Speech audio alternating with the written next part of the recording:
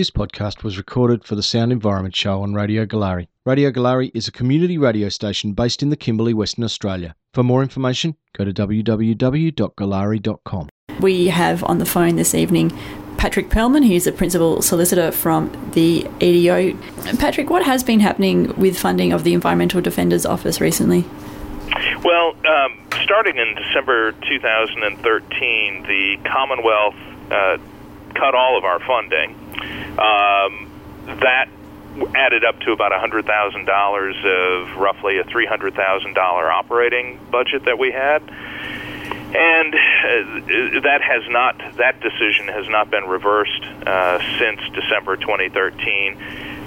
The state has now, we learned on Monday, about nearly 2 weeks after the state budget was released, we learned for the first time that the state government has also terminated all of our funding, and that's roughly another $140,000, meaning that $240,000, $250,000 of our $300,000 operating budget has now been cut. That's about 80% of our budget. So it sounds like funding-wise, your organisation's completely gutted, and it's, considering what the Environmental Defender's Office does, it's not an organisation that runs on huge amounts of cash anyway.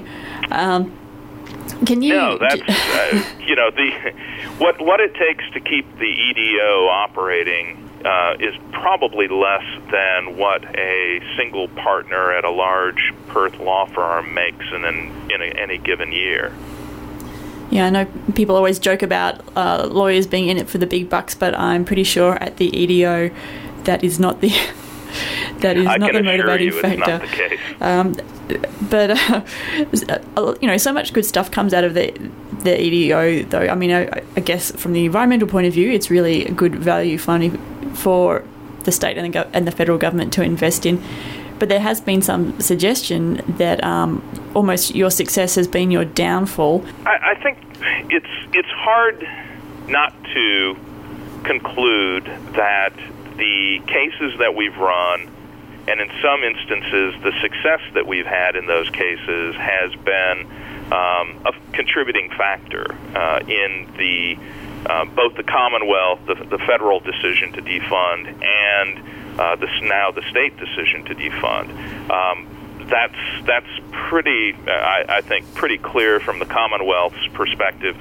For example, and just getting back to one of the things you said about value for money, the Productivity Commission, in a report to Parliament, to the Commonwealth government in September 2014, made just that point, that all the EDOs, and I want to stress this, from the Commonwealth perspective, the Commonwealth government defunded every EDO in Australia, not just my office, it's not just Western Australian EDO, but every EDO in the country.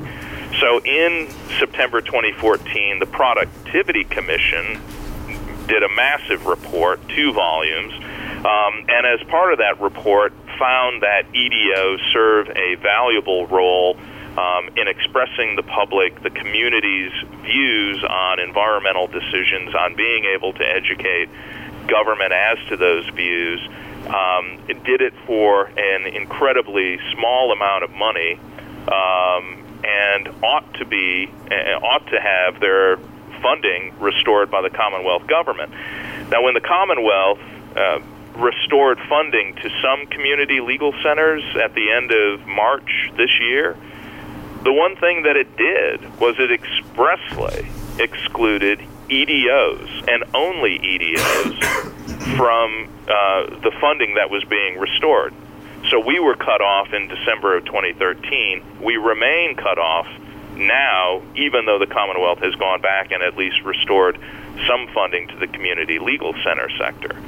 As for the state government, it's no secret we successfully challenged the James Price Point approval. We had some unsuccessful challenges to other aspects of development at James Price Point. We also challenged the Premier's shark cull program, and I don't think that That was not a frivolous case by any means. I think we had a serious challenge that we ran, and in fact, we ended up, even though we lost the case itself, we convinced the court not to award costs against us on the grounds that it was an important, novel, public interest issue that we were litigating, and that costs should not be awarded against us. So that's certainly some of the matters that we've run that I don't think have made us many friends. And we heard something to that effect, that Really? the state government was particularly irked by our participation in the shark cull case. And we know that there were questions raised that, why is the state funding an office that sues us? That's part of our basic mission. I mean, that is your basic mission, but equally, I guess there is this question of who polices the police. I'm not that familiar with the shark cull case, but I know in the case of James Price Point, it was looking at the EPA, the Environmental Protection Authority, the way decisions are made and the way conflicts of interest are handled. And these, when we're talking about huge development, these are actually really key questions. If the state government,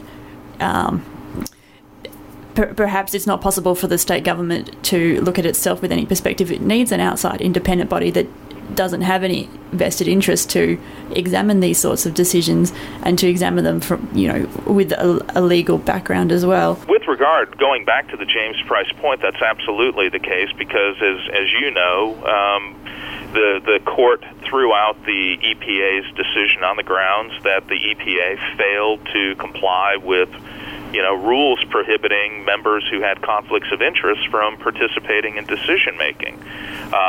That ultimately ended up with Parliament, the state government, enacting legislation that retroactively validated something in the neighborhood of 20 to 30 to 40 prior EPA proceedings and decisions that may have been tainted by a conflict of interest. Now that was a reaction to the case that we ran and won on James Price Point.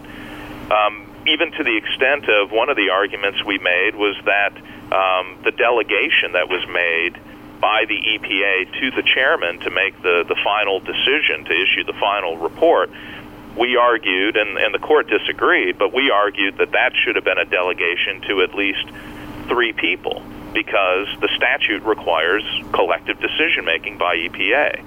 Now, what's interesting is that even though we lost that argument with the Supreme Court, when the EPA undertook to reassess James Price Point, it delegated that decision-making to 3 people, which we think proves that, in fact, our argument was correct. Yeah, it certainly seems that getting in there and having the EDO to influence these things is a really useful thing, and it generally the environment doesn't have an advocate, so that's why we need an Environmental Defender's Office. But Patrick Pearlman, what is the next steps for you and your team at the EDO? What's going to happen now? Well, I don't know. To be honest, I don't know. We have begun a funding appeal. We are reaching out to generate more members, to get more people to join us as members. That generates, quite honestly, revenue for our operations through membership fees.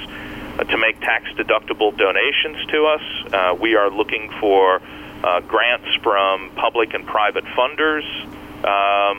We're looking at all of those as potential avenues, and we're also looking, frankly, at significantly cutting our expenditures in order to stay in operation for as long as we can. That's right. If you know someone with a few spare $100,000 or even just a small amount, send it over to the EDO. Thanks again, Patrick Pearlman, Principal Solicitor from the Defunded Environmental Defender's Office.